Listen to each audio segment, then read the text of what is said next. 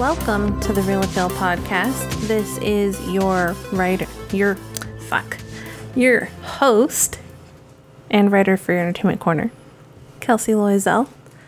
With me today, grinning because of my mistake. This is your fuck. So it's our fuck. Mark Salcido. Cido. You can't even say your own last name. I know. Mark Salcido. Cido. Writer. Oh, now I'm fucking up. Senior editor and writer at ScreenKey.net. Yeah. You know what they say about small thoughts? What do they say about small thoughts? The little ones? Mm-hmm. We're crawling into a strange glowing ooze from a broken canister nearby. That's how my mind works. Actually, that's how your mind works too. Mm-hmm. This small thought blossomed to this weird, heinous mutation. Exactly. This god-awful mutation. Damn, that cup is sweating. I know. Look, it's like a puddle. It is a puddle. And now when I take a drink, mm-hmm. I'm just going to get all dripped on. That's how hot it is. That's how hot it is around here that cups are just sweating. Well, it's weird weather. Yeah. It's like really weird weather.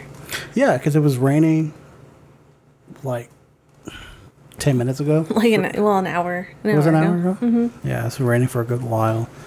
And now it's hot. It's going to be humid. Yay. But that's not what I want to... Oh, I'm sorry. Is that not what you want to talk about? Yeah, I want to talk about, our social media and all the other stuff. Oh, okay. Are you sure? I got something to talk about, but let's go ahead and get through this bullshit. Okay. You can find us on Facebook, Twitter, Instagram, and TikTok at The Real Appeal. TikTok is Real Appeal. Because Mark decided not to do the whatever. Our email is therealappeal@gmail.com.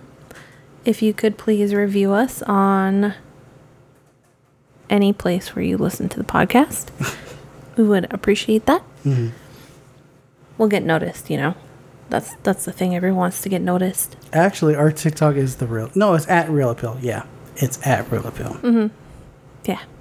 It should be the. It should be the. Everything else is the. I know, but this is TikTok, so.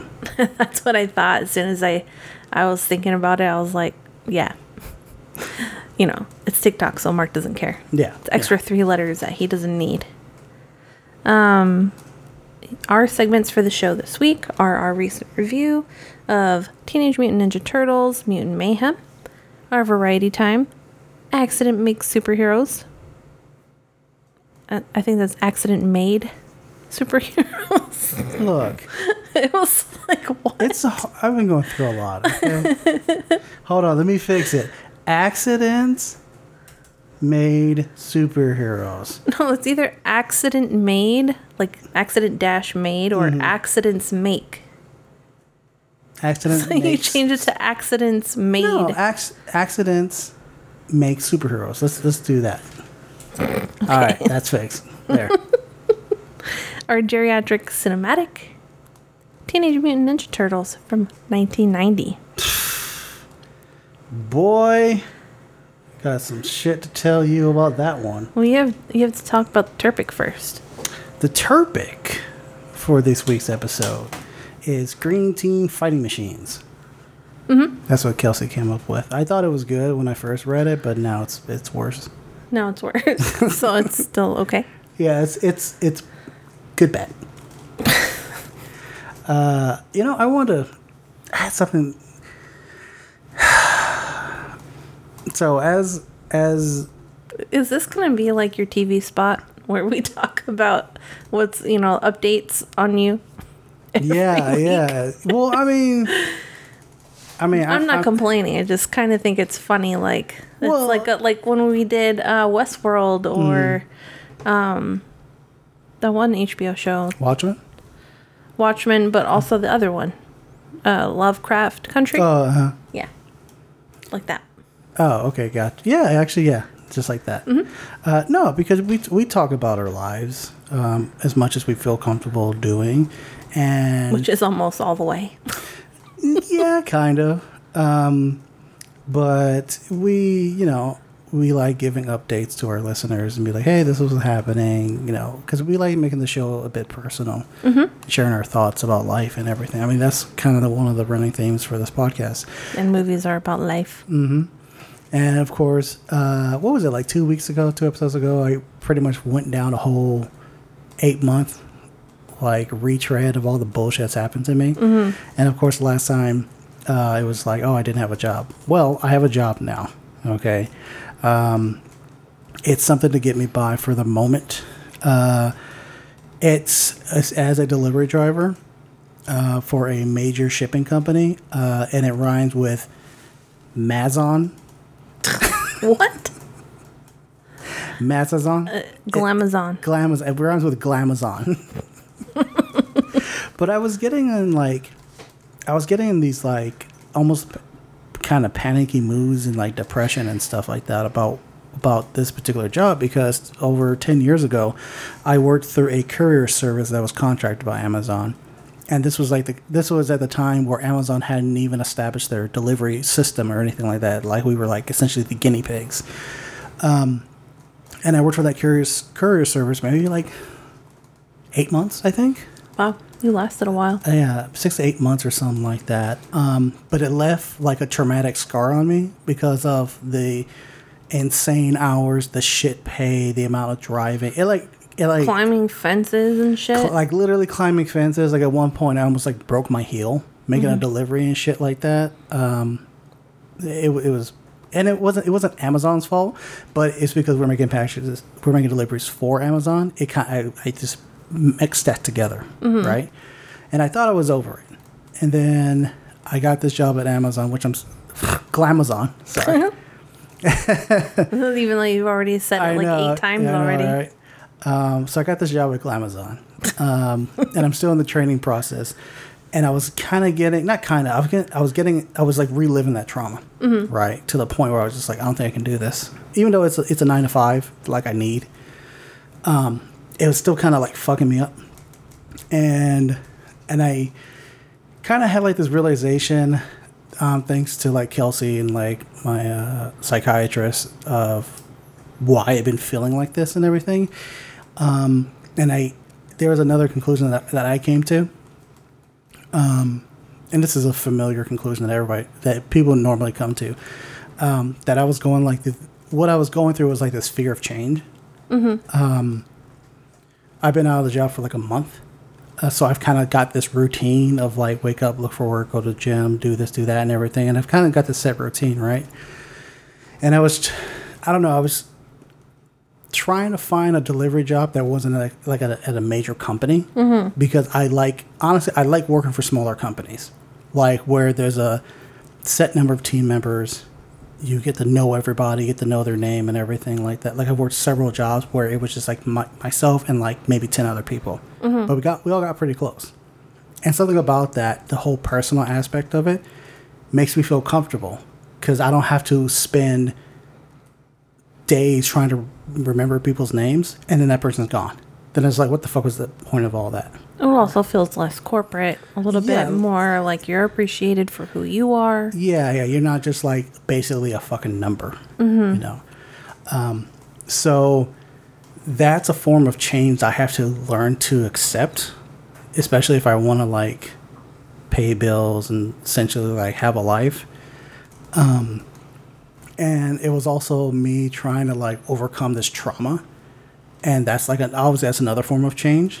And almost like, not almost, it's like letting things go. Like, Kelsey, you know that like, I don't tend to let things go too easily. Or it takes a while for me to let things go. Good or bad. Yeah, good or bad. It takes like a long while, because it is not like on purpose, like I'm like, woe is me or anything like that. It just kind of like fucks me up and just leaves like what's it called? Like it leaves a scar.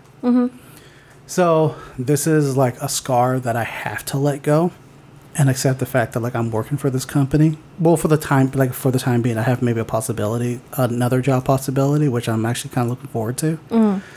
But working at Glamazon,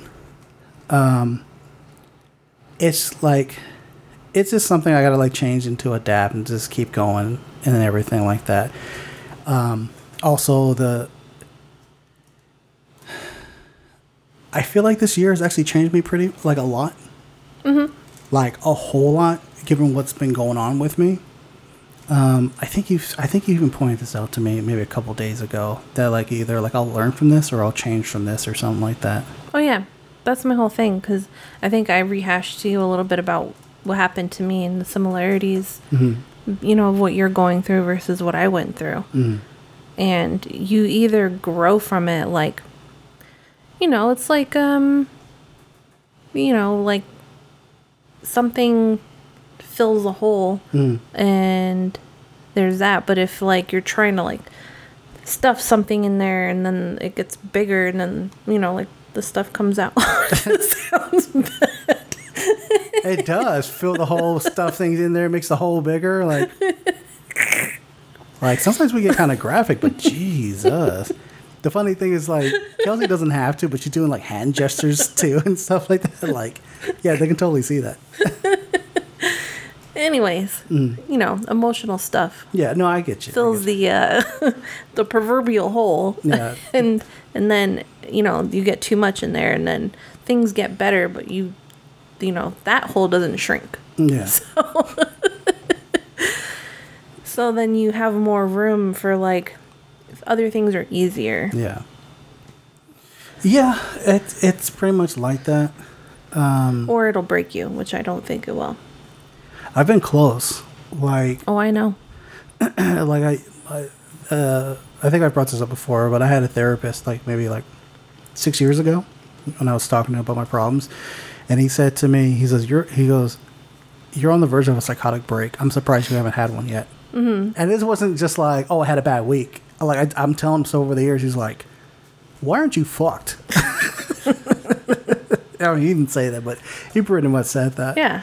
And I feel like these past 8 months has been probably the worst 8 months of my entire life. And I've gone through some bad shit, but not over like a period of time, like a prolonged period of time. And like a couple of days ago, you and I were hanging out, and I said something like, "Well, I think things are like things are getting better now." Which is, to tell you the truth, is something for even me to think about right now, because the past 8 months has been bullshit. Yeah. But yeah, that's what I'm saying. That's what I wanted to bring up about change, and then like, I guess like just saying that like I like to believe that I've changed, or if not, sorry, that this whole thing will change me. Like, I felt it changing me at a certain point where it's giving me like a chip on my shoulder. But you do eventually get past that, because I had the same problem. Yeah. And I don't know, like getting to where I'm at now, and I think I've said this before on the podcast that like I've been close to like rock bottom. Like you told me too, you're getting close to rock bottom. Not the fun one by The Rock, but like I've seen it, and I'm like, I'm never getting to that. I'm never getting that close ever again. I think like the worst case scenario, and I just thought about this a couple of days ago, is if I become homeless. That's the one I'm just like, well, fuck it, everything's like lost now. But fortunately, I won't get to that point. That's still one of the things I fear about the most, because I've had relatives who've ended up homeless. It didn't turn out well for them. Yeah. So there's always like that fear of it. Well, that will never happen to you. I hope so. You hope it will? No, no. I won't even fuck around like that. All right. No, this serious shit. You know, just wanted to share that. I thought you wanted to know what my worst fear is. Is it encountering that cow from your childhood? No, that one's probably already dead. Okay. What's your worst fear? My worst fear, it kind of almost goes hand in hand with being homeless, because without this, I probably would be homeless. Or I could, like, homelessness couldn't happen without it. Yeah. That is the fear of not mattering to anybody. Oh, well, you still don't. The fear of loneliness. Everybody has that fear. I'm not saying that. Not to my level. That's not like dismissing like, oh, gosh, I don't know what you're talking about. No, like every like. I guess that's one of my fears too, but I think like with my family in particular, they've caused so much trauma that I'm like afraid because they're all basically not in my life anymore. Yeah. So it's like, will it continue? Well, all you need is me. You're good. Oh, fuck. I should just go with the loneliness then. Nope. Stuck with me for life. All right, fine. Sorry, not sorry. Sorry, not sorry? Yeah.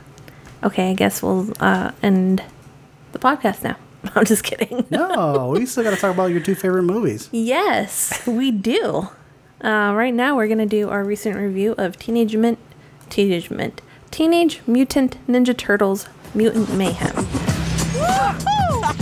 Hey, guys, if we weren't monsters that were shunned by society and we could do what we wanted, what would you guys do? Go to high school. Maybe get a girlfriend. Can you imagine that? Not likely. This is insane. Turtle, mutant, karate teens. I want to know everything about you. Our dad is definitely not a giant rat. That makes me feel like he's a rat. The synopsis is, the film follows the Turtle brothers as they work to earn the love of New York City while facing down an army of mutants. Directed by Jeff Rowe, co-directed by Kyler Spears. It's written by Seth Rogen, Evan Goldberg, Dan Hernandez, and Benji Sammet, and Jeff Rowe. It stars Micah Abbey, Shimon Brown Jr., Nicholas Cantu, Brady Noon, Ayo Adebiri, and, it has a few other people in it, like a few other people. A lot of people. Whole lot. Uh-huh. So Seth Rogen is on this thing 4 times. I'm sorry, 3 things. Seth, written by, he has a part in the movie, and he's a producer. Or an EP. So he's just covering all the bases. Yeah. He wants to get paid 3 times. So Teenage Mutant Ninja Turtles Mutant Mayhem, or as Kelsey calls it, Teenage Mint. And I'm trying to figure out how I would have ended that. Teenage Mutant Ninja Turtles. Something like that. Kelsey, what did you think what's your overall thoughts on this movie? I love this movie. I think I really want to find some time to take my kids. Yeah. Yeah. That's so good. It's actually so good that I would watch it again, and I'm not a movie rewatcher. There's only I think there's only 2 movies recently that you were so excited to rewatch. You could almost be excited to watch it the first time. One was Dune, Across the Spider-Verse, and this one. I did show Cameron Barbie. Okay, but were you excited to watch it a second time? I guess not. I think it was just going to be a fun watch. You just want to watch it. That hasn't talked in a while. I know. It's like, hello. I forgot it was there. So yeah, I totally agree with you. I thought this movie was fucking phenomenal. First 5 minutes, I was a little worried, maybe I'm not going to like it, but it obviously passed pretty quickly. One of the things I love so much about this movie is the animation style.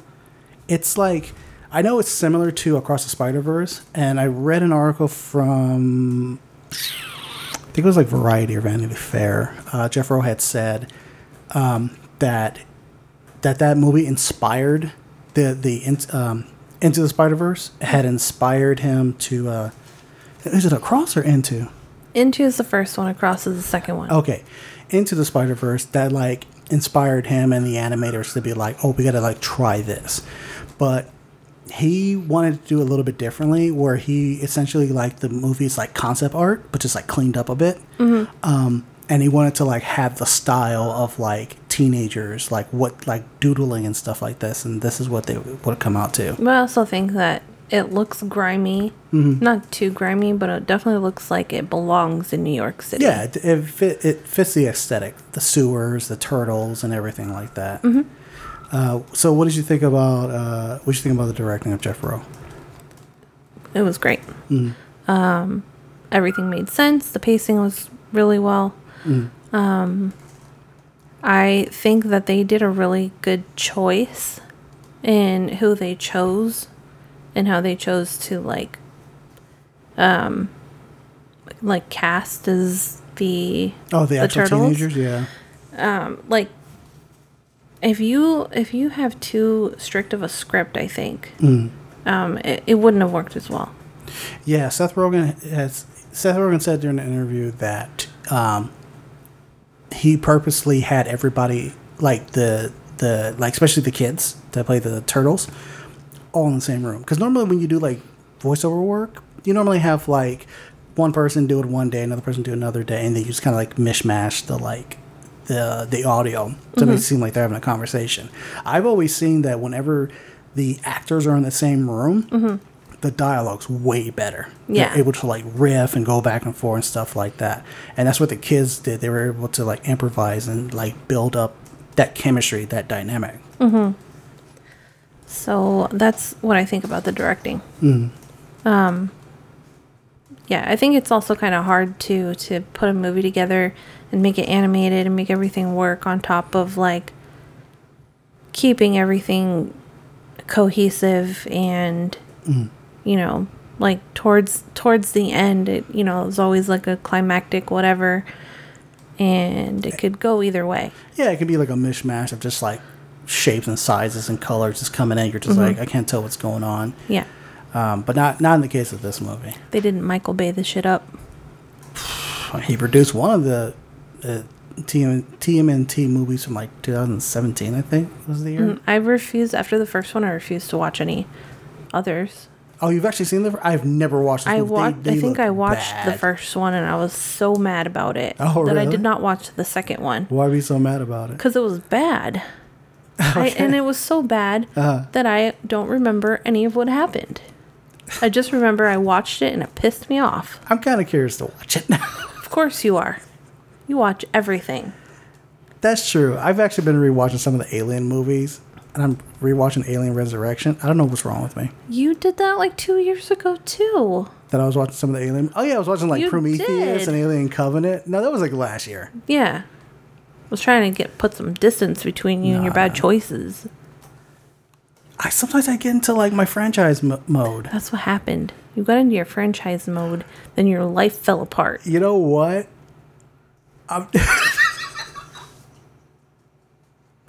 My life's about to fall apart harder. You know what franchise I'm gonna go through? What? The Saw movies. What? Because there's another Saw movie coming out, Saw X or Saw 10. And I was like, I haven't watched the Saw movies in a while. Let me go ahead and watch them all. And most of them are on Prime. So I'm like, yes, I'm watching these movies now. Hey. Yeah. This is a TMNT show, not a Mark makes bad choices about watching movies my Saw mistake, show. My mistake. Okay. Everyone knows you're a savage. Back to the show. The kids, the acting, the performance. What's your take on it? I really liked their performance. They came off really genuine. Some of them, most of them sounded like his, but I feel like there was one of them that sounded like an adult.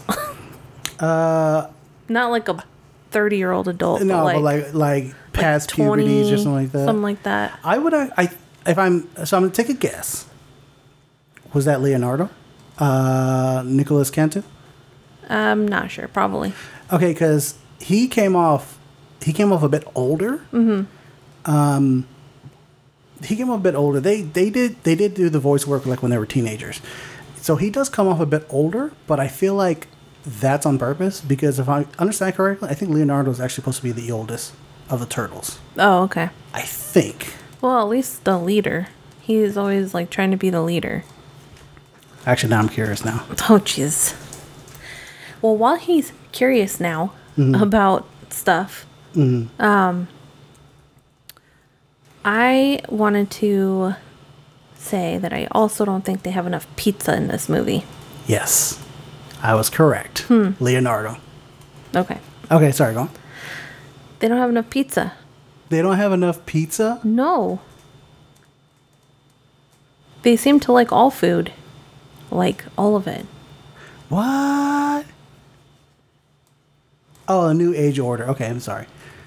I'm sorry. I got just sucked into this whole thing. What did you like about it? About the acting? Mm-hmm. It was horrible. God awful. Didn't like it. No. But other than the animation, the acting's the best part of this movie. I feel this is all see. The animation, the acting, and the writing in that order, right? I think the acting, especially like you said, between the kids, like you gotta make that work, especially with these type of characters, these like tight brothers, tight siblings, and everything. You gotta make it work. And none of the kids are related, but they acted like they were siblings, like just cracking jokes on each other and having a good time and everything like that. How do we know they're not related?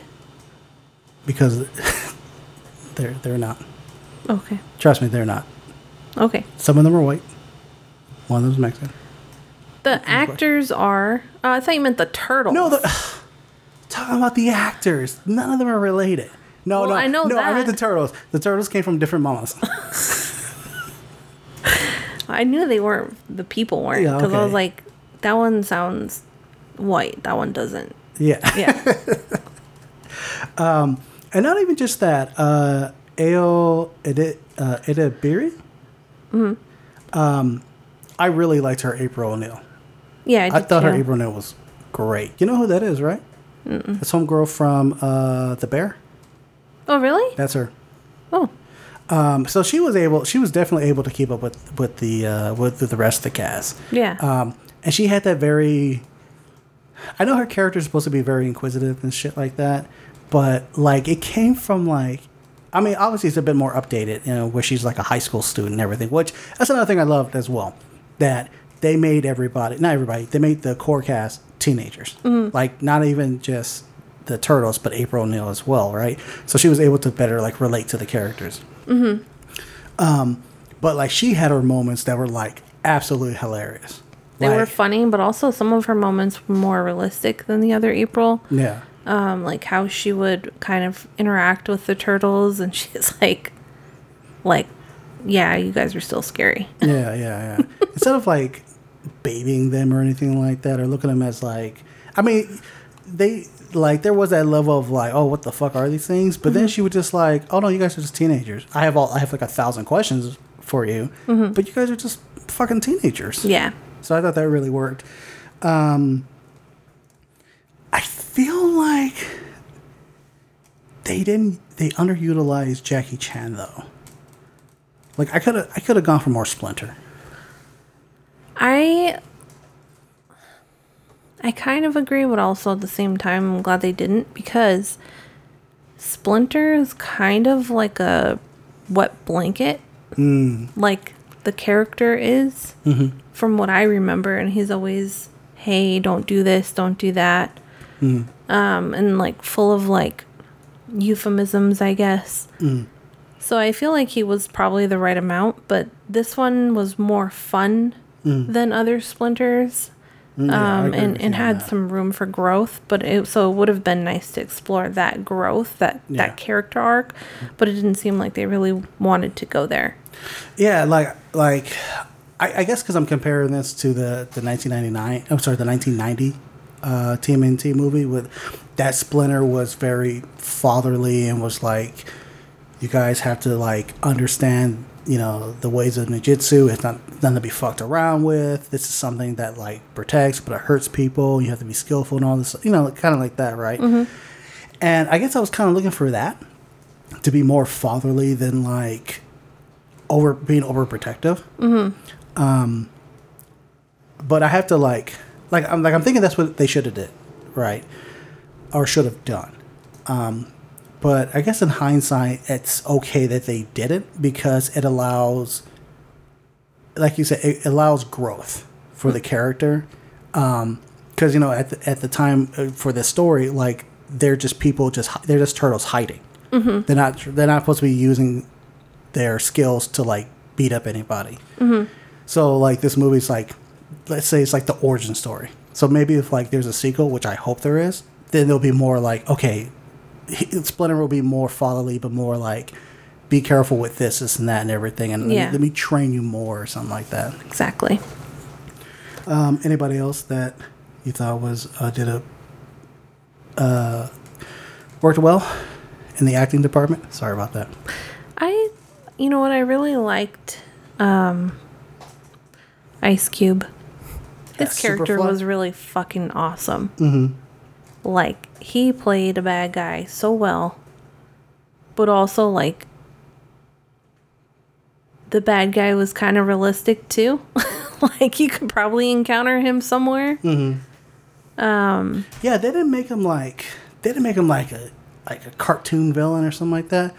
It like his like the things he were doing, or his like master plan was kind of like, oh, you just want to be accepted. Like, you got hurt. Yeah. You got hurt, bro. Like, damn. You know, I liked Paul Rudd's character. I didn't even know that was Paul Rudd until I saw... Me either. Until I saw who he played. Because I thought it was like Andy Samberg. I don't remember who Ray Fillet is. Ray Fillet? Ray Fillet, yeah. Apparently Post Malone played Ray Fillet. Oh, it was the Ray, the one that kept singing over. Oh, that was Post Malone. Oh yeah. Yeah, I guess mostly it was Ice Cube that I liked a lot. What about you? I keep forgetting it was John Cena, but you know how John Cena has like a certain voice? Mm-hmm. Like, I wasn't hearing it. That's the thing. Like, I wasn't hearing Paul Rudd either. Mm-hmm. It's funny. I wasn't hearing Seth Rogen until I heard the her. I was like, oh, there's Seth Rogen. I know he's playing now. Yeah. It's funny he played Bebop.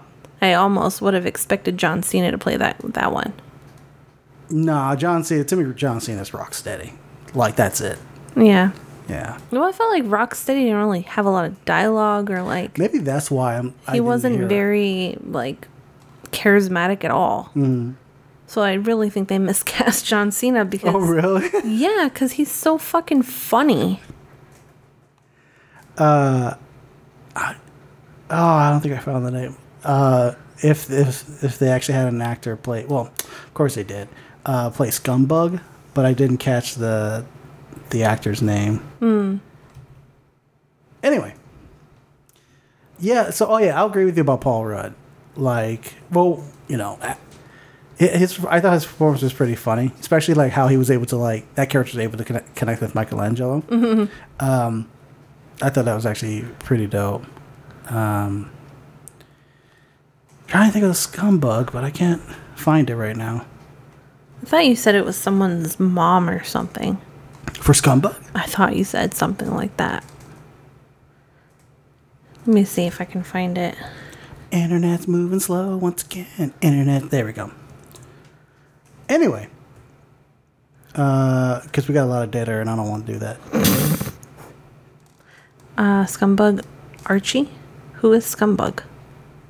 Scumbug was the thing. I know that. I'm like, but who is he? The actor? Yes, I'm trying to find it. I can't find it. Scumbug. Oh, play by somebody. Okay. Okay. All right. Let's Apparently, he's been around longer than just this movie. The actor plays Scumbug? No, Scumbug. Okay. Well, you know what's one thing we haven't touched? The writing. Mm-hmm. Thoughts on it? I thought it was really great. I like the ideas. It was kind of actually pretty simple, so it's kind of hard to fuck up. What made it so simple? Like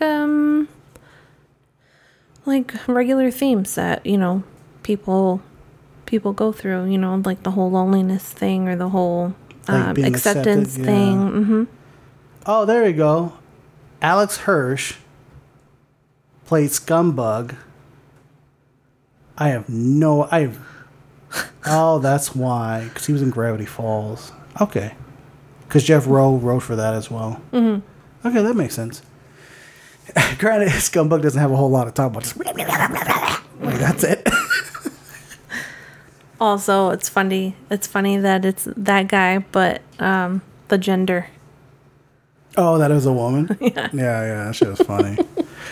So, the writing, like I had mentioned earlier, the writing, and Kelsey had echoed the same sentiment, but how the writing is about, like, isolation and being accepted and everything like that. And then it, like, hits you over the head with it. And it made sense why the turtles would feel that way. Because, like, they're in the sewers. They only see life from a distance and everything like that. And it looks, like, grand to them. Yeah. Like, there's that scene. This is not spoiler or anything like that. Like, there's that scene in the when they're in the bedroom. And they're just asking. They're asking, like, questions. They're asking questions to each other that teenagers would ask questions to, like, their siblings. Like, oh, can you picture this? Yeah, this is what would happen. And the reactions are so genuine to it as well. Yeah.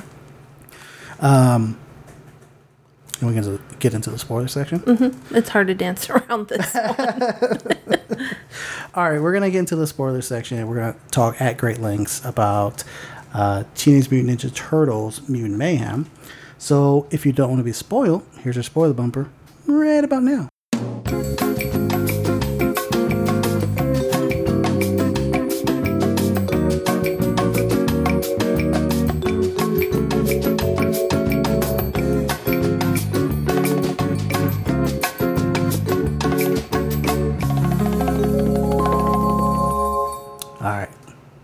Okay, spoilers. Go. No, you go ahead. You love this movie? I thought it was all right. You liar. All right.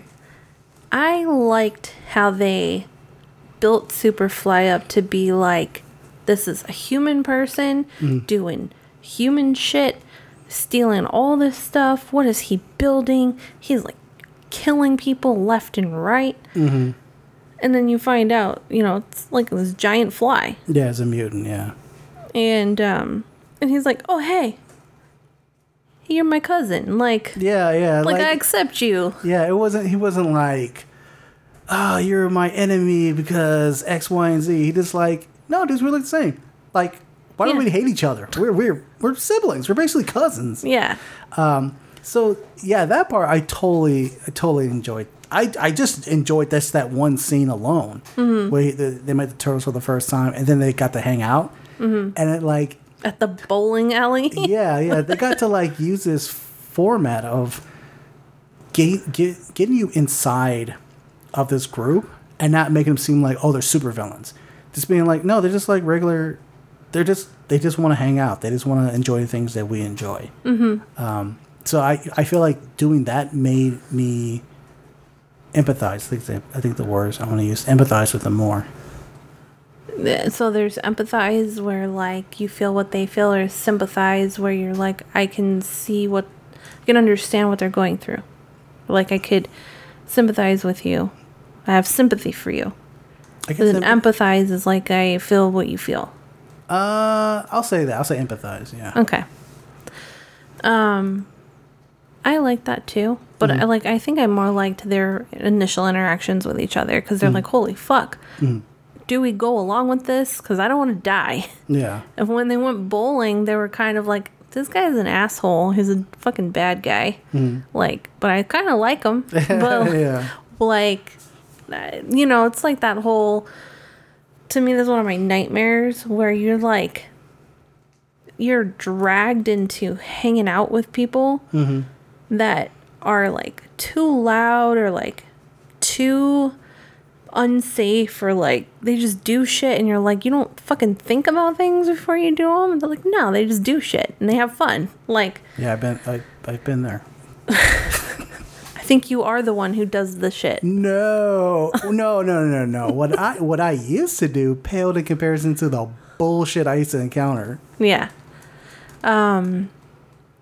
And you're the one who got me on top of that roof at the hotel. Yeah, but like just to like check it out. What was the worst thing? That's how it always starts. What was the worst thing that could happen? They're just gonna kick us out. All right. No, the worst thing that could happen is we fall off. If we tried. Anyway. I think that was one of my favorite things. Also, April. Okay. And her little origin story of trying to become a journalist. Yeah, a respected journalist. Because she like threw up on camera and it was like all over the place. And it kept going and going. Yeah. I do like the fact that like they came back to that joke like into the third act where she's sitting in front of the camera, and then she's like, "Oh, okay, I got it," and she did it anyway after she got the story out. But it wasn't nearly as much, and she's like, "Don't worry about that. It's just something from my past."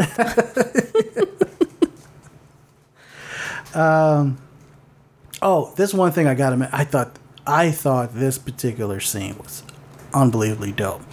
It's when the turtles are breaking up these criminal organizations and how there's like a great like fluid cut between each like fight scene and how like one like the camera will like pan right, like if it's like it's a side pan and it's like panning right and it's Donatello, and then it continues on, now it's Raphael, and then continue on, now it's Michelangelo. But they're like performing the same moves with different weapons and like taking out different enemies and stuff like that. Like that fluid nature was like so unbelievably dope. Yeah. So like that I think that was probably like my favorite scene out of the whole movie. There's not enough pizza. Is that You didn't answer me before because you were distracted. What?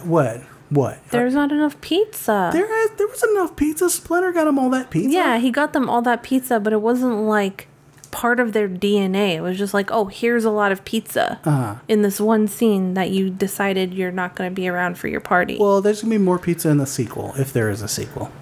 I'd be shocked if they don't do a sequel. This movie's so damn good. If they do have a sequel, I want to see the one guy who kept trying to kill people with sports equipment. I thought you watched that 1990 movie. I never learned. Don't look it up. I never learned his name. Don't look it up. Why not? Because I'm going to tell you what it is. What is it? It's not Casey Jones. Is it? Is it not? Yeah, it's not Casey Jones. Yeah. Yeah. That's the character's name, yeah. Yeah, not Casey Jones. That's his full name, not Casey Jones. Anyway, so you want to see Casey Jones show up in the sequel? It would make sense why Casey Jones would show up later, because there's news of the turtles now. They're Ninja Turtles. There's news of these mutants and everything. Casey Jones would probably be like, all right, well, if they can do it, then I can be a hero too. Well, he's more of a vigilante, but I can picture them. I mean, they're all vigilantes. Yeah, but the turtles are like more heroes now. Well, it's funny because that's not how it happened in the 1990 version. No, yeah. Because the turtles weren't known at that time, and he was working under the assumption, like, hey, yeah, I need to help. I'm just a vigilante. Like, I need to stop crime and shit like that. No, I get you. But I would like to see that, too, where he's like, no, like, maybe, like, if he was, oh, I'm better than you, you know? I would imagine that's going to happen because they do it in the 1999 version with him and Raphael. 1990? Yeah, sorry, the 1990 version with Casey Jones and Raphael. And I know in the comic book, same thing happens where like they introduce Casey Jones when Raphael. They call him Raph, which is stupid. When Raph encounters him, so there's like a fight between the two. Which I would imagine, because this one takes a lot of elements from the comic book. I would imagine they're going to do the same thing for the next one. Yeah. What else? Oh, what'd you think about the music? Of course I loved it. Oh, you loved it so much you didn't even talk about it in the not spoiler section where you could have talked about it. I'm sorry, I was just so enthralled by this movie. I forgot to mention that my boo Trent Reznor and Atticus Ross did the soundtrack. You crack me up because you're like, God, I love 9 Inch Nails. And then you're like, Trent Reznor and Atticus Ross. It's because he joined them later. Like, but do you think he elevated his music? Or no? It's weird. Okay. Or is he along for the ride? All right. So this is just my opinion on it. Trent Reznor was Nine Inch Nails, and then Nine Inch Nails with Atticus Ross. Okay. Trent Reznor and Atticus Ross built a relationship from like the Social Network. I believe that was like their first like actual like music they composed, right? And then they did it again for Girl with the Dragon Tattoo, and then they did it again for Gone Girl. Okay, and I think it was when Gone Girl, Trent Reznor asked Atticus Ross to join his group. Oh, okay. Okay, and I've seen him live. I've seen him live with. I've seen Atticus Ross as a member of Nine Inch Nails once. And it was fucking phenomenal. Yeah. I don't think they've actually like have made a album together, like a Nine Inch Nails album. But I know they've gone on tour together. I honestly think they never will make a band name. Because everyone knows, like, oh, it's Trent Reznor and Atticus Ross. Like, it's like the Nolan brothers or the Coen brothers or, and like something like that. Like, you know them by name, bitch. Let me look. See, 2016. He later worked with Reznor band Nine Inch Nails. Oh, okay, all right. So they have history. Okay, Ross began working with Reznor on the latter side project Tapeworm in 2002. He later worked with Reznor's band Nine Inch Nails, first as a program and a producer in 2005. Oh. And became officially a member in 2016. Oh, okay. So if you haven't heard too much of a difference in the music, that's probably why. Because he's been around for a long time. Let me see. Let me find out what was their. I gotta find their Okay. the discography. Well, I'm gonna say, since you're looking that up, that you were like, God, I really love everything they do, and they had to tone it down for a kids movie, but it definitely had their DNA all over it, and I'm like, I honestly was underwhelmed By the soundtrack. Yeah. It is a bit more tame. But it's funny, like, kid music doesn't have to sound tame. It just has to have tame lyrics. So the fact that, like, it doesn't get a pass from me for being for a kid's movie. Because kids' music can be good, too. It's just fucking music. Okay. So I have to correct myself. So Atticus Ross joined Nine Inch Nails in 2016. Okay, so if I can read this correctly. Okay, so what happened was that they didn't really do an actual album until 2020, which is called, their album's called Ghosts 5 and 6. But I've listened to that. It's mainly instrumental kind of stuff. But is it good? It's good. It's not my bag. Because like their last like studio album that was like hit the high marks was like Hesitation Marks.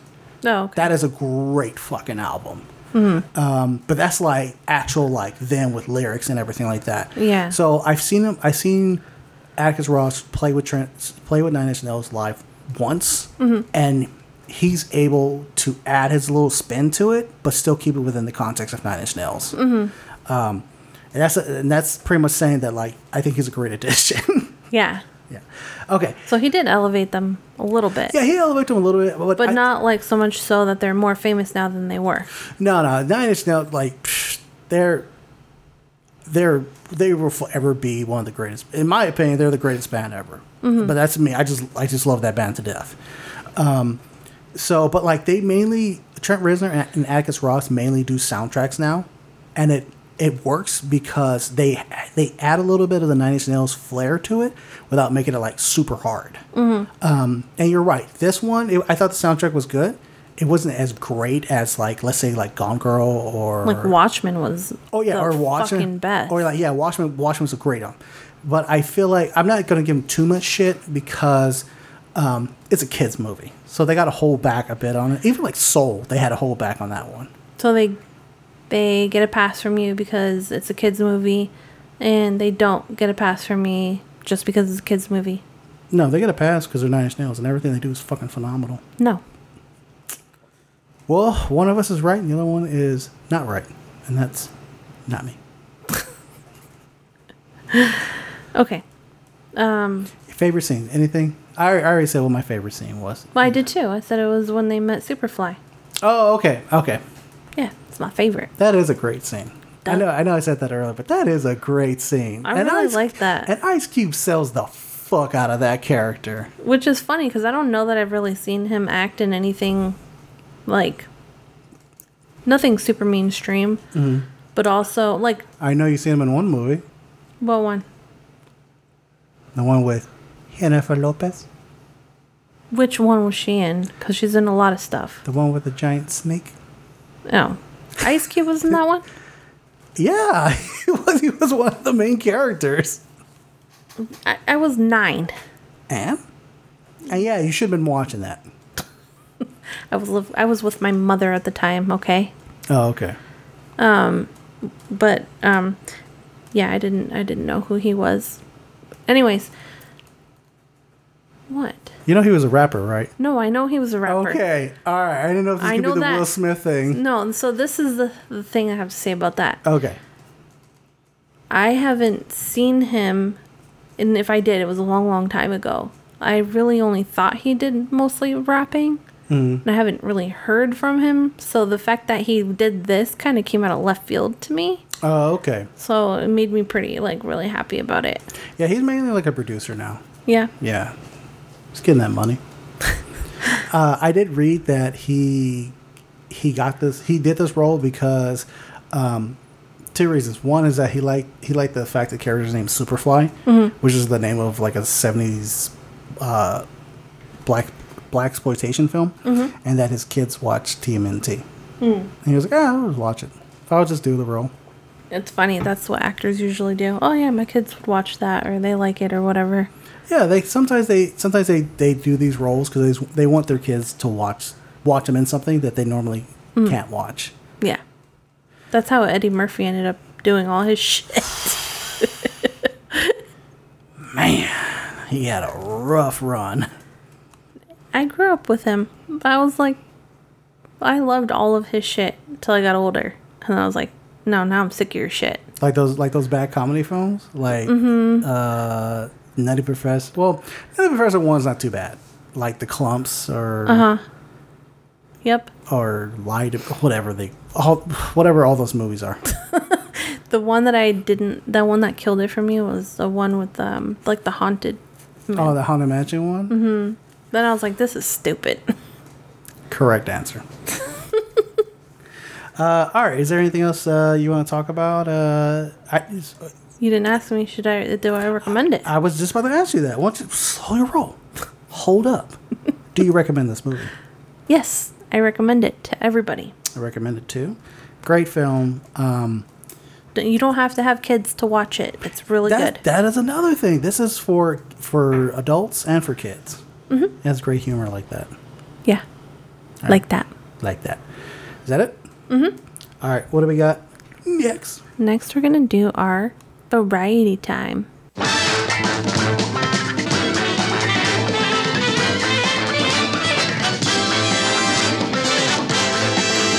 Accidents make superheroes. That's what we're gonna talk about. I came up with this great idea, but of course, that means Mark has extra work to do as he dove into the comic book world. Mm-hmm. When I said, hey, I made a lot of work for you, and you're like, oh my god, you made so much work for me. Oh no, I'm looking up superhero stuff and their origin stories. Holy Jesus Christ. And you found out some stuff. Yeah. So since the one of the themes of this episode, it's superheroes being created by accident, as what's up? The very first one is like one of my favorite ones from like when I was a kid. It was a good cartoon. So yeah, we're just gonna talk about these superheroes that got made by accident and just kind of just break it down. Wicked. We might not be able to get through all of them because it's quite a lot. All right, so the first one is DC's Static, or some people know him as Static Shock. So it's an iconic superhero. Got his powers from being in the right place at the right time after being exposed to quantum juice. Okay. Virgil Hawkins become a supercharged hero who controls energy and can use it to stun his enemies. So what's your take on that? What the super juice? What is it? Quantum juice? Quantum juice. Quantum juice. Was he always black? Because I feel like quantum juice is like... It's like racist?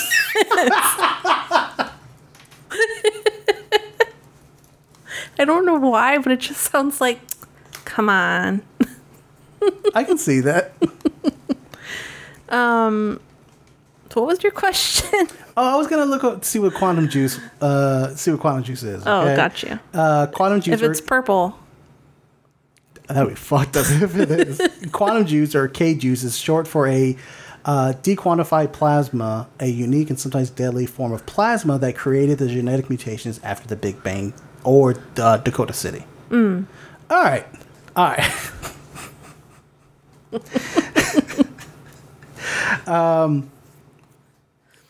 I don't remember the cartoon that much. I did watch it growing up. Well, it's funny because I see on here that you said that he worked as a solo act before, joining the Teen Titans later. Yeah.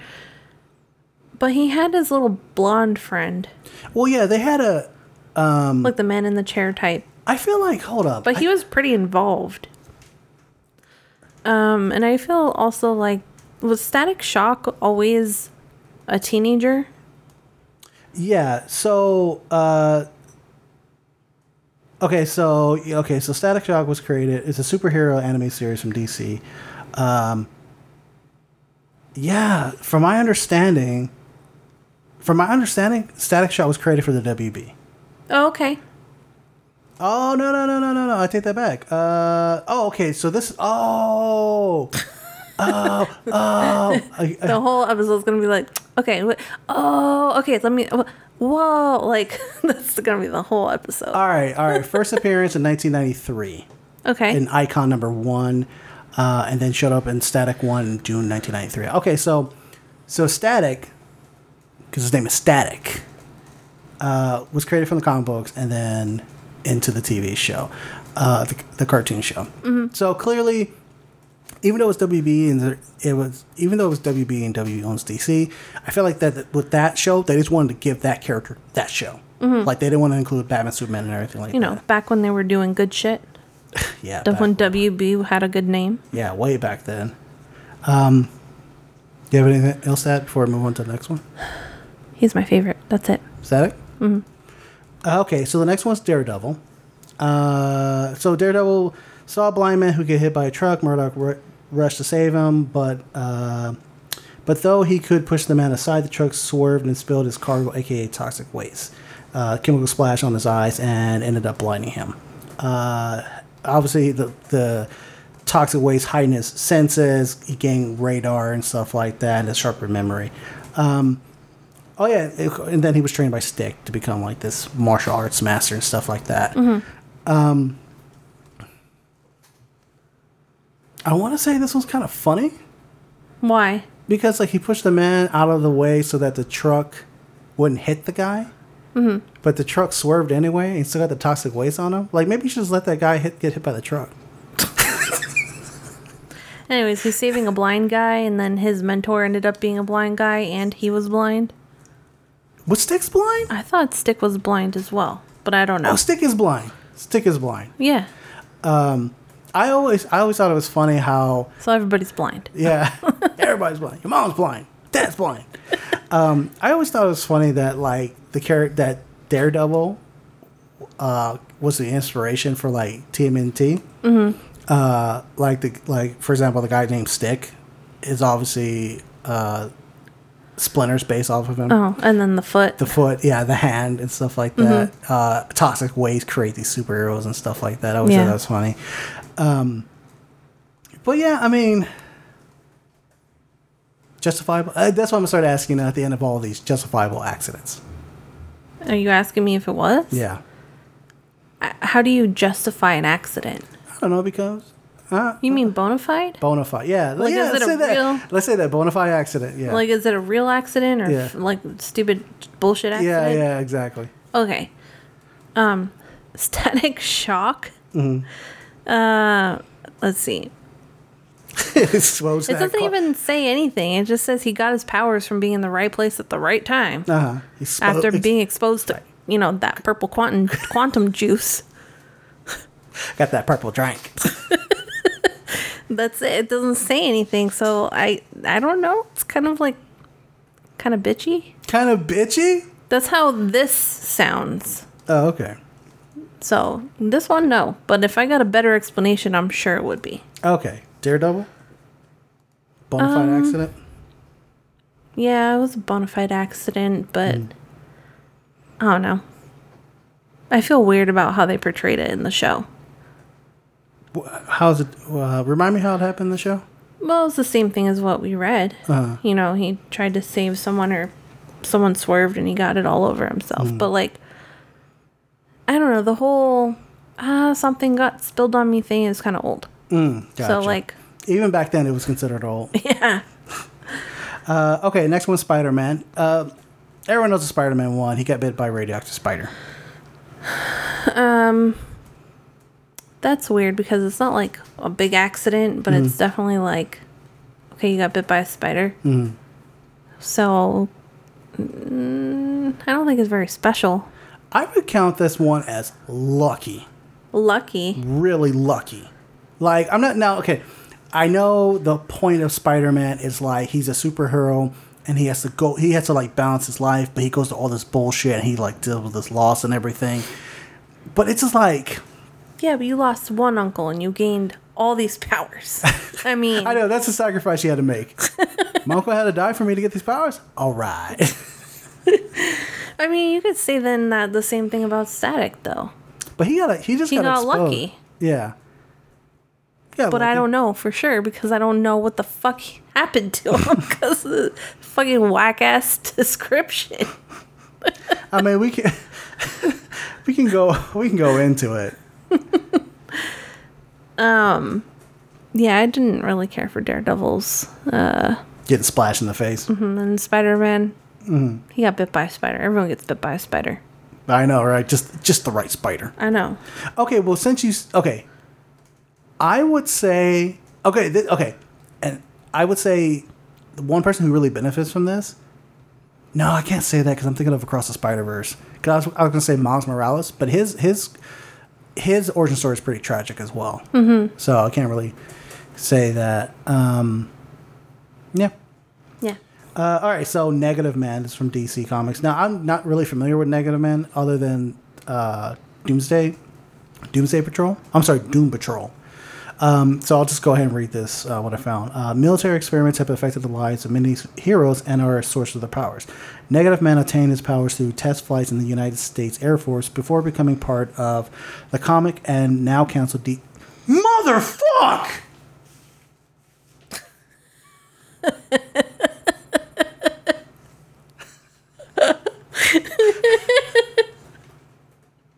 What a way to find out it was canceled. Wait, no. I swore I already knew this. But when is the second half coming out? Maybe it doesn't come out. Did they already shoot it? No, I don't know. I think seems to wrap up the season 14 when it returns this year. Oh, thank the maker. Okay. Crisis averted. Back to the fucking show. Okay, I'm sorry. I just saw that and my brain was like, they're not going to show the final half. Okay, sorry. Negative Man flew into a cosmic store, and the energy of the cosmic event caused Negative Man to transform and his fellow soldiers to think his body was radioactive. Negative Man's skin also transformed, which made him see-through, but his appearance wasn't the only thing that changed.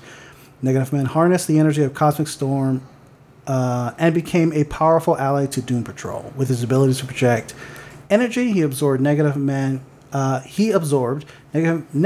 could overpower his adversaries. I feel like they left something out. Like what? Wasn't the cosmic energy sentient? In the show, it is. In the comics, I don't know. I'm not familiar with his comic persona. I feel like he was chosen. I know in the show it does that, yeah. So it's not really an accident. That's what I'm not going to say it's bona fide. Okay. All right. Dr. Manhattan August 15th, 59. John Osterman, a physicist, forgot his... Oh, so he forgets his watch and like this kind of like intrinsic field separator. Intrinsic. Yeah, intrinsic field separator. What happens is that he walks in and the door closes and it's time locked. Right, and he can't get out. So the machine like activates and like vaporizes his entire body. Mm-hmm. Okay. So then what happened is that like he has to form, his consciousness is still there, but he has to like reform his entire body, and he does, and he becomes Dr. Manhattan, and he's like a borderline like a god. That one's an accident? I don't want to say that's bona fide accident. I think that's because he forgot his fucking watch. That's still an accident. That's being stupid. Yeah. Stupid people have accidents. I don't think to me, that's not bona fide. It's an accident even though it's stupid. But look, there was... Wait. He forgot his watch and didn't think, oh, the thing's going to close on me. Maybe he thought it was, like, turned off. Guys. Listen. Okay. He's a man. That's the first thing. Second of all... That's his first mistake. Yes. Second of all, it makes me think of this meme that I see on the science pages I follow on Facebook. Mm-hmm. And basically it says, this guy posted about, the fact that he tried to get super glue off his hands by wiping it on a piece of cardboard. And he goes, yeah, I'm a scientist. And, there's that whole thing, like, people make mistakes even when they're fucking scientists. Don't count. Mm-hmm. Okay, well, in that case, so let's go into the Flash. All right. So, Flash, in front of like a chemistry set, because he's a forensic chemist. A chemistry, so you make him sound 7. I know, right? So yeah, he's working on his latest case. He has like all this chemicals in front of him. They're unspecified. The lightning bolt hits, and Barry is like drenched in the stuff. He's knocked out. He wakes up. He has super speed. Okay. Bonafide accident? Yes. Why? Well, because if I'm thinking of that Barry Allen that I like. Mm-hmm. Talking about the Ezra Miller one? No. You don't know. You don't choose when lightning strikes you. He could have closed the window. That wouldn't have stopped lightning. Talking about men being idiots. My God. I'll say bona fide accident because he's just there, just doing his work, and lightning bolt. Yeah, exactly like that. Yeah. All right, so Jessica Jones, she gets her powers of toxic waste. Okay, she received them while she was fighting with her brother on a family trip. Due to the sibling fight, Jessica's father, who was driving next to a military truck, carrying toxic waste, was distracted. He ended up crashing into the truck. Jessica woke up from the crash 6 months later. Yeah. Bona fide accident?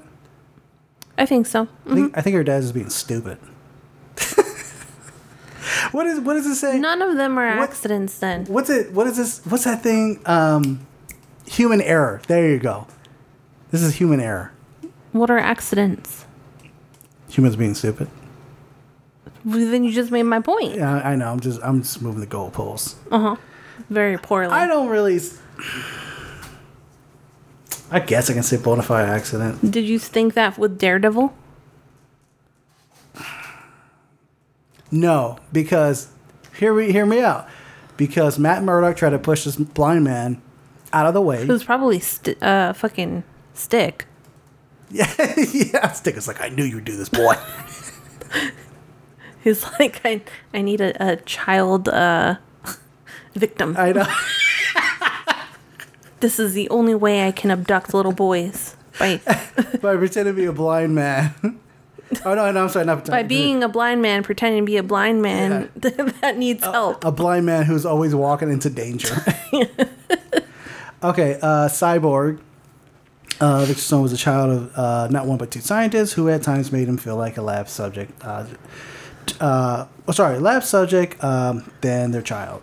Some experiments ended up with Victor gaining high level intelligence or intellect, but Victor resented this in high school. Okay, blah, blah, blah, blah, blah. One day, Victor visited the parents' lab. He discovered that a being from another dimension had come through a portal. This creature had consumed Victor's mother and even dissolved parts of Victor's before his father could shut off the machine. Scared for his son's life and scared that his son would die, Victor's father ended up using the experimental cybernetic suit and constructed Victor. So he became cyborg. Mm-hmm. All right. I don't view that one as an accident. Yeah, I don't either. Because it was something coming after them, not like ooze, which everyone seems to get. Yeah, and then this is something the parents were building. Mm-hmm. And it was just oh, here's a portal. Here's a device that's going to build a portal to another dimension. Oh, something's going to go through. Mm-hmm. So yeah, I don't think that's bona fide. Swamp Thing, on the other hand, I do think. You do? Yeah. All right. Okay. So Alex Olson, it's 1900s. Olson was a scientist who was working on a restorative formula out of the swamp. During this time, his friend colleague Damon Ridge was interested in Olson's wife and jealous of him. Maybe not an accident.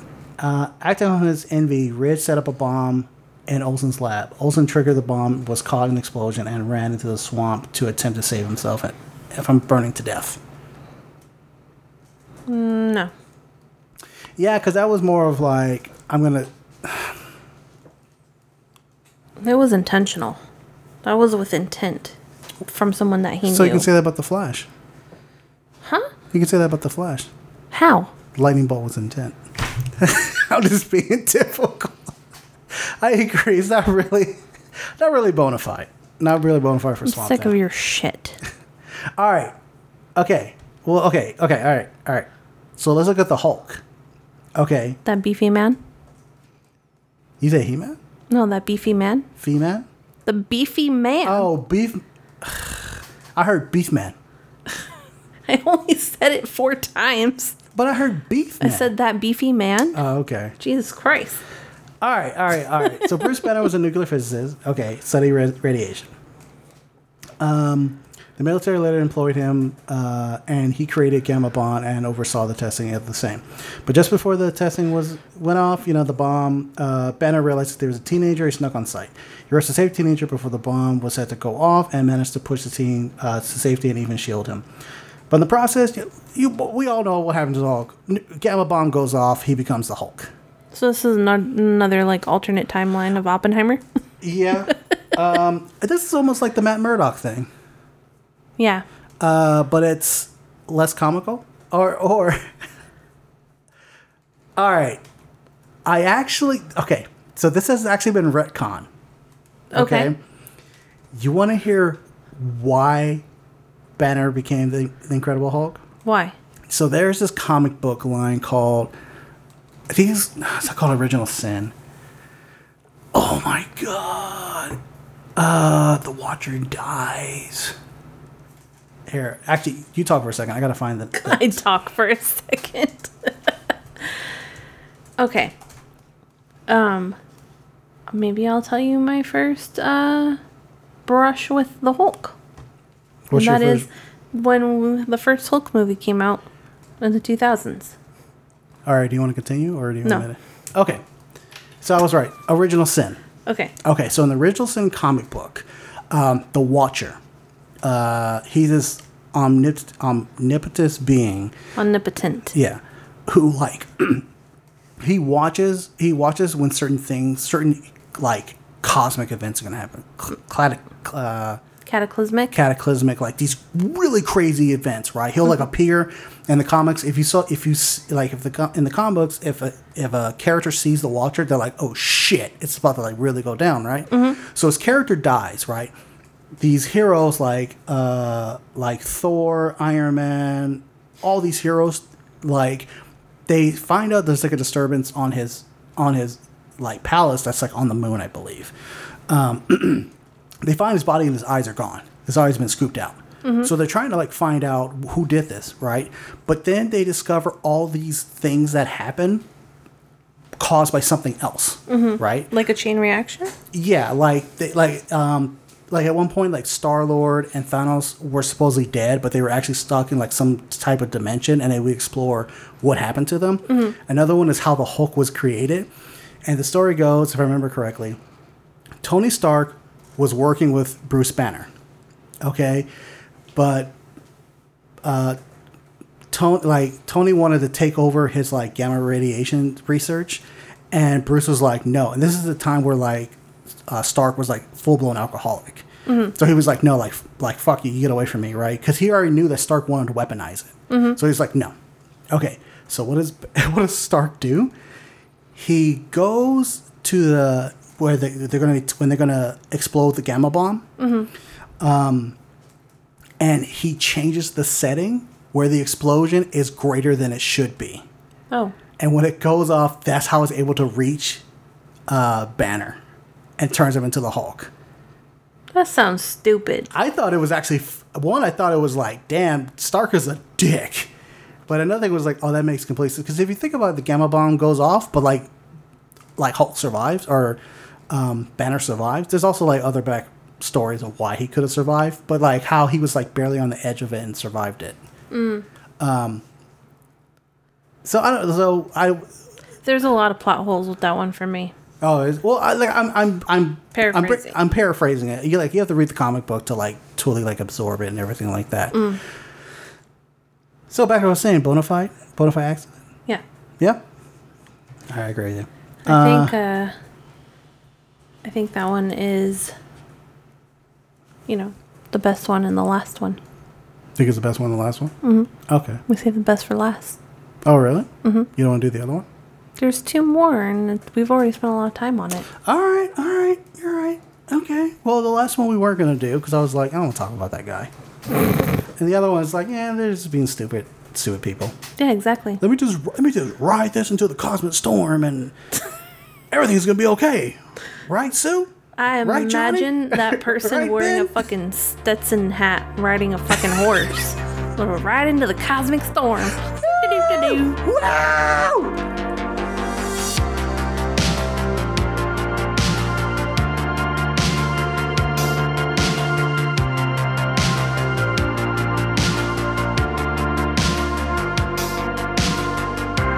Now you're going to do our geriatric cinematic of Steve Barron's Teenage Mutant Ninja Turtles.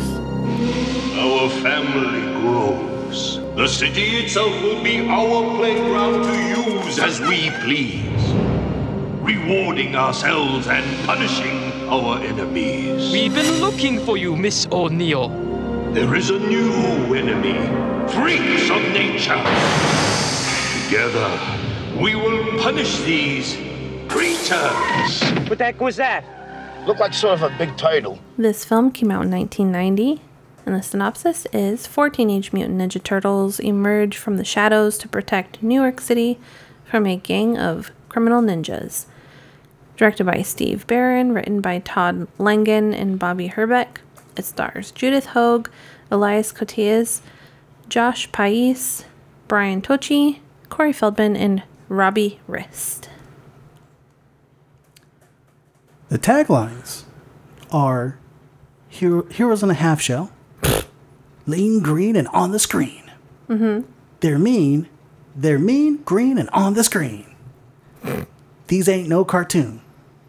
Oh, sorry, this ain't no cartoon. Okay. Really? Yeah, this ain't no cartoon. Here's another one. Lean, green, and on the screen. Everywhere. Okay. And here's another one. Hey, dude, this is no cartoon.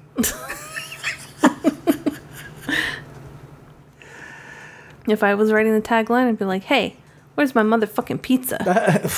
Once again with the pizza. I love pizza. Kelsey. What? I've seen this movie so many times growing up. Did you? I think my mom still has the VHS copy of this movie. If it still works. I'm surprised to hear that. Did I watch this movie a lot? Mm-hmm. I mean... Because you didn't love it as much as I did. You know what I did love? Watching your reaction to this whole movie. I think that's what I really loved. Yeah, this movie was like I'm not gonna lie, this movie was like an amazing feat, like just to direct, like to come to life and everything. But as per usual, no one gives a shit about what I think. The most important thing is, what does Kelsey think about this movie? Love this movie. Boy, did you ever? I love this as much as I love Beetlejuice. Really? Yes. It's funny because this one predates Beetlejuice for me. I think so that's why I forgot about it, because Beetlejuice was later for me. And also, I watched it a lot. Beetlejuice or Beetlejuice. Like my dad had it on VHS, and he let you watch it? Yeah. It was like one of the only ones. It was that, Lion King, or fucking Beauty and the Beast. That's all I had. Wow, okay. Shit. It's a wide variety of movies. So I forgot that I loved this movie this much. You forgot? Oh, okay. Like, I was like, I don't think I'm going to remember it. I'm not going to like it that much anymore. Like, literally have not seen this since before I was 10. Like, I think the last time I saw the movie, I was like 7 maybe. And you were all about this movie. Yes. Like, while watching it. Like, you got to the point where you essentially turned into me whenever we watched one of my favorite movies. And that's why I looked at you, I was like, that's how it feels, huh? All right. No, first, because you had subtitles on, I was reading them and, like, kind of, like, being the character a little bit. And you're like, are you going to do that the whole movie? Yeah, but see, you were doing, like, what's it called? You were, like, doing the inflections and everything. You were, like, really into it. Yeah. And then you were like, this is how you feel when I do it. I'm like, do you hate it? You're like, no. Like, you kind of weren't sure about it. Well, I don't want to hurt your feelings. Yeah, because you hated it. I didn't hate it. I thought it was adorable. All right, so what did you like about this, or love, or what did you like about this movie? I liked the turtles a lot. Like, okay, they're so stupid. They're stupid, and like, but like in the big lovable lug kind of way. Okay. I remember when I was a kid, they really seemed a lot older than me. So I thought they were like adults, and if I was a kid and I was around them, like, they would protect me. Oh, okay. Like, I felt protected even just watching the fucking movie. Okay, that makes sense. Okay. In now when I'm watching it, I'm like, all right, I still feel protected. Like, I don't know, they're really good at their fucking kung fu, even with the fucking shells. They're big shells, like, they're still able to fight and all that. Yeah. And Splinter was awesome. Out of like all the iterations of Splinter, this has been my favorite one. Really? Because he comes off like, he really comes off as like wise and then like capable and stuff like that. Even though he gets like kidnapped at one point, but like I think the reason why I like this Shredder the most is when you mean Splinter? Oh yeah, I'm sorry. When I like this Splinter the most out of like the other ones I've seen, is because there's that scene where the Shredder has like fucked up all the turtles. Like, they're just like, shit, we can't like take them on. And so like Splinter shows up, right? And Splinter's just like, what's up, dog? You remember me? It's your homie. It's your boy Splinter, right? And Shredder like loses cool, tries to like bum rush him with a spear, and Splinter just like grabs a nunchuck and just like flips him like whoop, like that's it, right? And I'm like, that's a badass fucking move. Yeah. I imagine I'd imagine it's limited because they had like animatronics for the character, but still, it was just like flip. That's it. I'm that good. Also, the way they portrayed him, like, he was so wise, and then he gets kidnapped, and you're like, no. Just like that, no. But when he's, like, chained up to, like, that chain link fence or whatever, and he's like, every scene you see him in it after that, he's like crying. He has like those teary eyes. But it kind of looks more like they rubbed Vaseline in his eyes, but still like made you kind of sad because you're like, he's so sad. Okay, so yeah, I'll agree with you to a point that like he was sad, but he was also like doing his like Jedi mind tricks and shit like that, like with the boy, the redhead kid. He was just like, he was pretty much like, hey man, like why are you here? What's going on with your dad? Like he like talked him out from like his evil ways, and then I think there's a scene where like Shredder tries to talk to him. Unless maybe it's that other guy, that Tokusag kind of guy. But yeah, like they try to like the bad guys try to talk to him, like, oh, your turtle sons are gonna be ass whooped, they're gonna be mollywopped all over the place, and Splinter's just like, nah, dog, like you're whack as shit because you're evil. And I didn't really get any of that. I kind of just got like, oh, he's like talking to these people, but I don't think he's playing Jedi mind tricks. I think he's just like, you know, I'm just me being me. Like, I gotta tell people what I think. Yeah. Even if I'm dying. Jedi mind tricks. That's what I do. I have Jedi mind tricks. I know you're doing it to me right now. Kelly just did this wide-eyed look and stuck out her tongue like, okay, I guess. One of the things that I always find fascinating about this movie is the costumes. So the costumes put together was by Jim Henson's company, and Jim Henson he did this 3 to 4 months before he died. But the fact that like they built these costumes, one, they have to make them, they have to make it strong enough to take the stunt work in, right? Like the flips and kicks and spins and everything. Another thing is like the people wearing this costume, they have to be physical. They actually have to like do the flips and kicks and all that kind of stuff and make it look fluid as fuck. And another thing is like they were able to like move the mouths to coincide with the, I mean, they can do dialogue. Yeah, but they can do like voice work and stuff like that. But like the whole movement of the eyes and mouth and stuff like that, it made it like come alive. It did. Like, also, I kept watching it and wondering, where are the actors seeing from? Like, everything looks so solid. Like, yeah. I know they can't see out those eyes. Maybe they're like a mask, but like, what was that? Like pinholes? Either that or like maybe they were glass, like thin enough that they could still see like through the eyes. Not like super clear, but at least something. Know where like things were there and like movements and stuff like that. But yeah, just that alone is just like, oh, and this is 1990. Like, you get fucking X-Men Apocalypse with Oscar Isaac as like Apocalypse, and it looks like trash, right? Yeah, because everyone went the easy route. Yeah, this was like, and this is supposed. I think this was like an independent film. And like this is like I said, 1990. This could have looked bad. It could look shitty. It doesn't look bad. I think that's one of the reasons why the movie holds up so well, like today.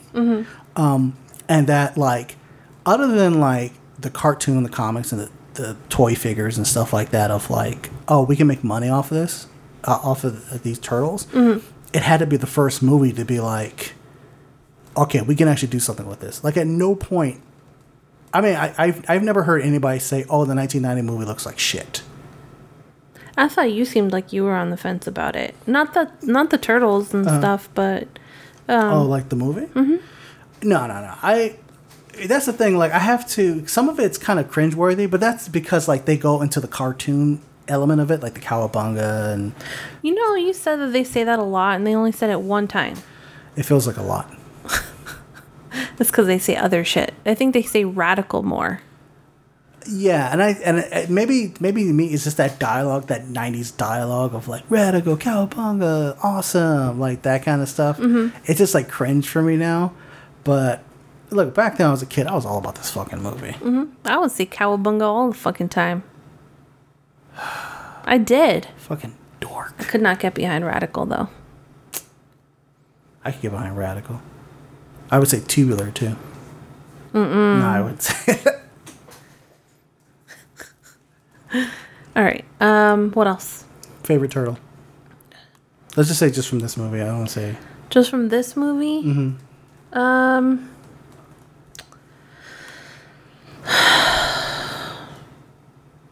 It's not Leonardo. Mm-hmm.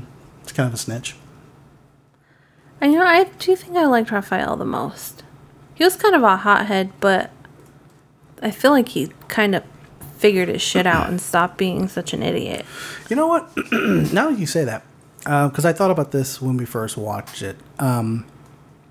Okay, now I know this is the Teenage Mutant Ninja Turtles, and they're 4 turtles. But which turtle do you think is more focused on, as in story-wise? Oh, like which? Like, let me rephrase that. Which one do you think has the strongest arc? The strongest arc? Yeah. Okay, well, it's not whichever one the orange one is. Michelangelo? Yeah, it's not him. Okay. I think Leonardo has the biggest arc. Okay. But it's like, to me, it's kind of annoying because it's like, yeah, you give him the attention. Mm-hmm. He's like the lead turtle. Mm-hmm. I think he does. I think Raphael's like, oh, people want to focus on him, but he doesn't. It's kind of a hard one, isn't it? It is hard. Yeah, I know, right? Because one of them's kind of an asshole who's like trying to learn how to be a leader. Mm. And the other one's just kind of like passionate about stuff and needs to learn how to do things calmer and think things through. Yeah, because in this one you get like, because Leonardo's the leader, but like he like doubts himself, especially like at the point where Raphael gets his ass kicked and he feels that he failed him as a brother. Mm-hmm. There's even that scene where Leonardo is watching over Raphael as he's healing up. So you get an arc there if he thinks he's a worthy leader, and should the other turtles look up to him? Is he listening to Master Splinter's advice very well, or should he forge his own path, right? Mm-hmm. Well, Raphael, yeah, you get a hothead, but he's the type of person who has to he's the type of person who has to know that this is a team. This isn't Raphael's journey. It's just the team and everything, and that maybe his hot-headed actions can cause serious consequences and stuff like that. Mm-hmm. I think Raphael feels that, especially when Splinter gets taken, and there's that scene where like Raphael like screams, is like pissed off and shit like that. I think that's like one of those things where the character recognizes his shortcomings, and that like his anger is not going to always be the answer to everything. Yeah. I agree with that. But the other two are just kind of there for the ride. They're kind of there. Michelangelo's the comedy relief. Donatello is like the second comedy relief. So you get the one hothead and the other hothead, and then, the one comedy relief and the other comedy relief. Mm-hmm. Mm-hmm. Well, you get 3 hotheads. You get Raphael. Leonardo is kind of a hothead, but not much as Raphael. Mm-hmm. And you get Casey Jones. I was going to say, then you get two humans, and both of them have disdain for each other. Yeah. Who cares about April O'Neil or Casey Jones? Actually, what's your opinion on Judith Hogue? Hogue. Yeah, Judith Hogue as April O'Neil. Classic. Classic? Classic. How so? Because this film came out in 1990, and that's all I remember. Oh, it's her? Yeah. No, she's the only April I've known up until... Oh, really? Okay. Yeah. I feel like she's classic. Did you ever watch the cartoon? The Saturday morning cartoon? Not really. Okay. I feel like she does a really good job in this film. I don't know what it is. It's like it's kind of stupid how she, just somehow randomly accepts these turtles. Mm-hmm. And just lets them sleep in her apartment. Yeah. But, all that salmonella possibility. Well, not that, but you have a sleepover. What the fuck? Yeah. But to me, she kind of fits in. She becomes one of the group, and she really cares about them, and they care about her. Yeah. They know they can't bone her, and they thought they could, but then they're like, nah, we can't. Because Casey Jones exists. Were you Now, like you said, you didn't really watch the cartoon. I mean, you did watch the most recent TMNT movie. Mm-hmm. Do you remember much of that Michael Bay one? The Michael Bay produced movie? Okay. All right. So let's just go off of the 1990 TMNT movie. Okay. There's always been this thing about Leonardo having a crush on April O'Neil. Mm-hmm. Okay. Do you get that sense in this one? In this one, yeah. Okay. I kind of felt it was like I thought it was more Raphael this time. No, Leonardo, like they all really liked her. Raphael really liked her a lot too, but Leonardo, I thought he kissed the TV screen. That's what I'm remembering. I thought that was Raphael. I thought it was Leo. I'm not gonna look up. No, because that's more dead air. Just gonna Google it. Which one kissed the TV in TMNT 1990? Okay, well... It's like they all three step back, too. Oh, okay. And we're like, yeah, you like we know you like her. Gotcha. So do you think that interferes with the... Not in your mind, it interferes with the relationship between April O'Neil and Casey Jones? No. It was like as soon as Casey Jones came on the scene, the turtles knew their place. That's the thing. I feel like... She didn't know it yet, and he didn't know it yet, but the turtles knew. I feel like that was... Like, they just had it, like... That was like an afterthought. Well, I think it was kind of too. Because they're like, well, we can't have a movie about bestiality. So, I mean, we got to put another human in there. Wait. We can. It just can't be a kid's movie. It'd be another trauma movie with a fucked up ending that's really sweet. Yeah, exactly. The little turtle human babies. All right. Before we end it, last question. What's your opinion? We haven't even talked about this. Your opinion on the action? Perfect. Okay. Like all of the kung fu in those really hard suits that probably look like they weigh a lot or they're really hot. Yeah. And they can like flip and kick and do all this shit like if they weren't even wearing those costumes. Any particular action set piece or kung fu scene that you liked? The thing that came to mind when Raphael, I forget what they're called, but his little the sight? Like, yeah.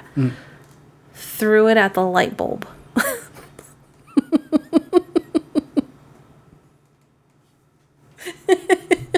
Hold up. Out of everything, that's the one. Am I to assume this? Yeah. Out of everything, out of all the kicks and punches and choreography and like, there's that scene where they fight in the antique store when like they fight Shredder, like Raphael fights all those ninjas and everything. Him essentially throwing a stick at a light bulb. That's the one for you. Yeah.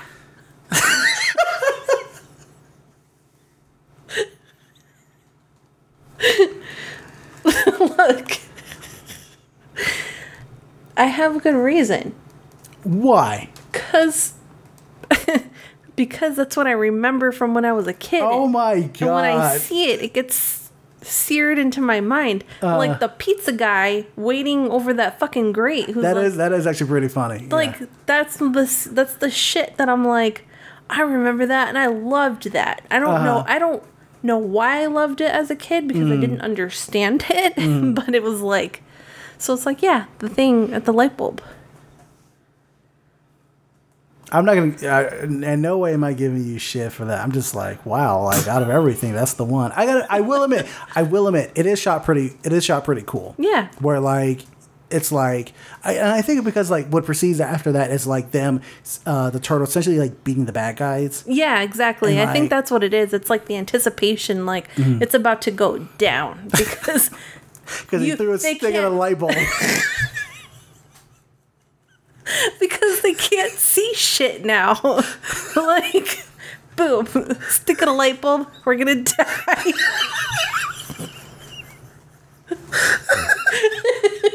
I'd be the same way, just walking down the street. Hey, is that stick? Oh, fuck.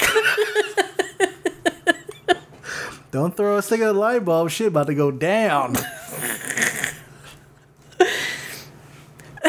That's what you should be for Halloween. A stick in a light bulb? Yeah. Here, this is what I'll be. I'll be the stick. I'll be the stick and the light bulb, right? And you can be Raphael in a trench coat. Yeah. And we'll just be like, ah. And that would be our cosplay. Yeah. Wow. Yeah. All right. All right. So do you think this movie... I feel like I know the answer to this. Do you think this movie still holds up? Yes. Yes. Okay. Went through all the reasons why. How ridiculous. I think you undersold it. How ridiculous was I watching this movie with you? It's something I should have recorded. But I feel like all you did was mention about the dialogue. Not about, like, what I was doing or anything. I don't really remember a whole lot because we were drinking that night. Actually, I'll show you later. But when and this is related, when I dropped off Leia at her mother's today, the next door neighbor has a Nissan Cube. Mm-hmm. But it's a Scion. It's a Scion, yeah. Yeah, a Scion. And it's all the colors of the Teenage Mutant Ninja Turtles. It's like part red, part orange, part purple, and like I got to see the people who drive the car. I was like, yeah, they look like that. That's so nice of you. And I'm like, no, hold up, there's more. Leia said, hey, Dad, can we just hang out in the car a little bit? I was like, why? And she goes, my neighbors are outside. I'm like, those neighbors? She goes, yeah. I'm like, what's wrong with them? She goes, they're weird. Let's just wait here. And I started joking with her, like, oh, they're inside. No, wait, they come back.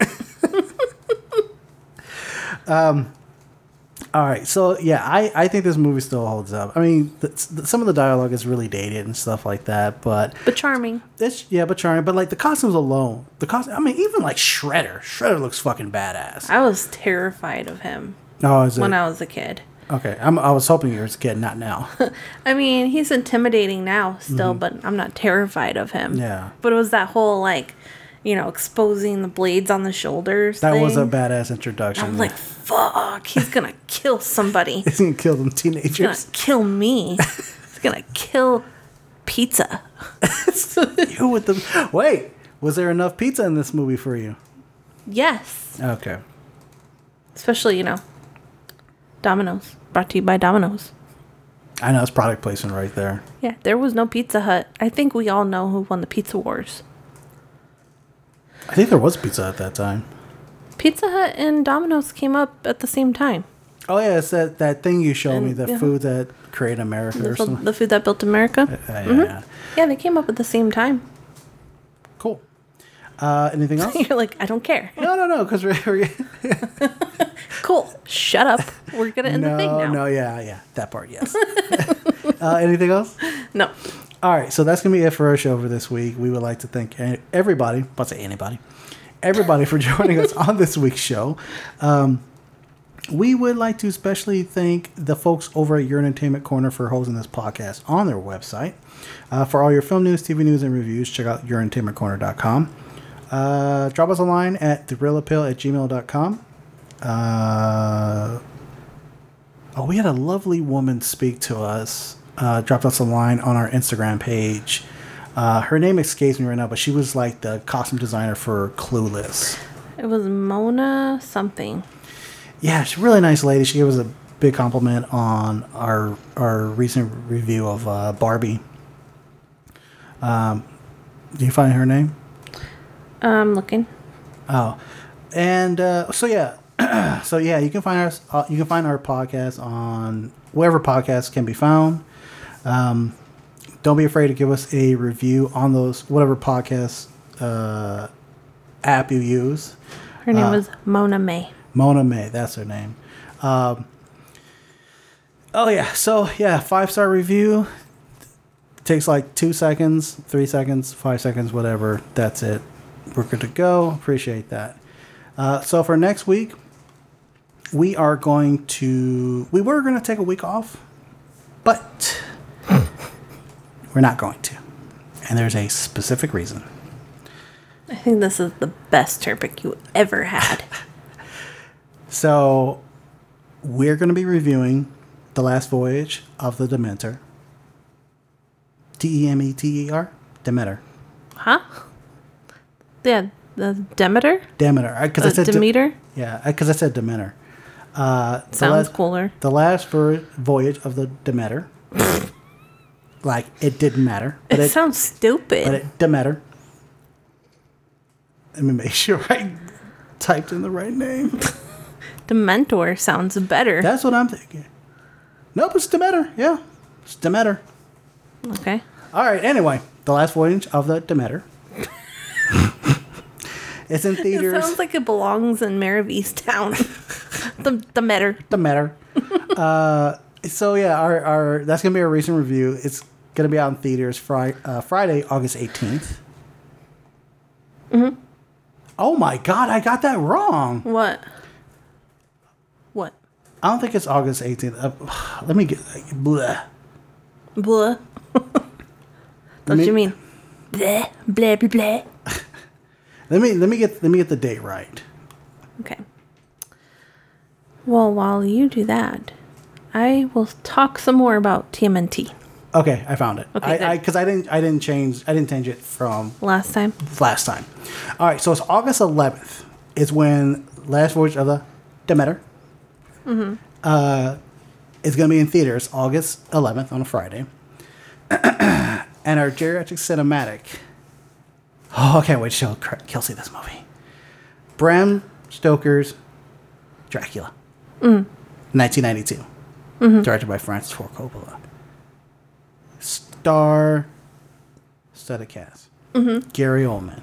Winona Ryder. Anthony Hopkins. Mm-hmm. Keanu Reeves doing a British accent. Fucking phenomenal. Mm-hmm. The Turpic for that week will be Blah, I Suck.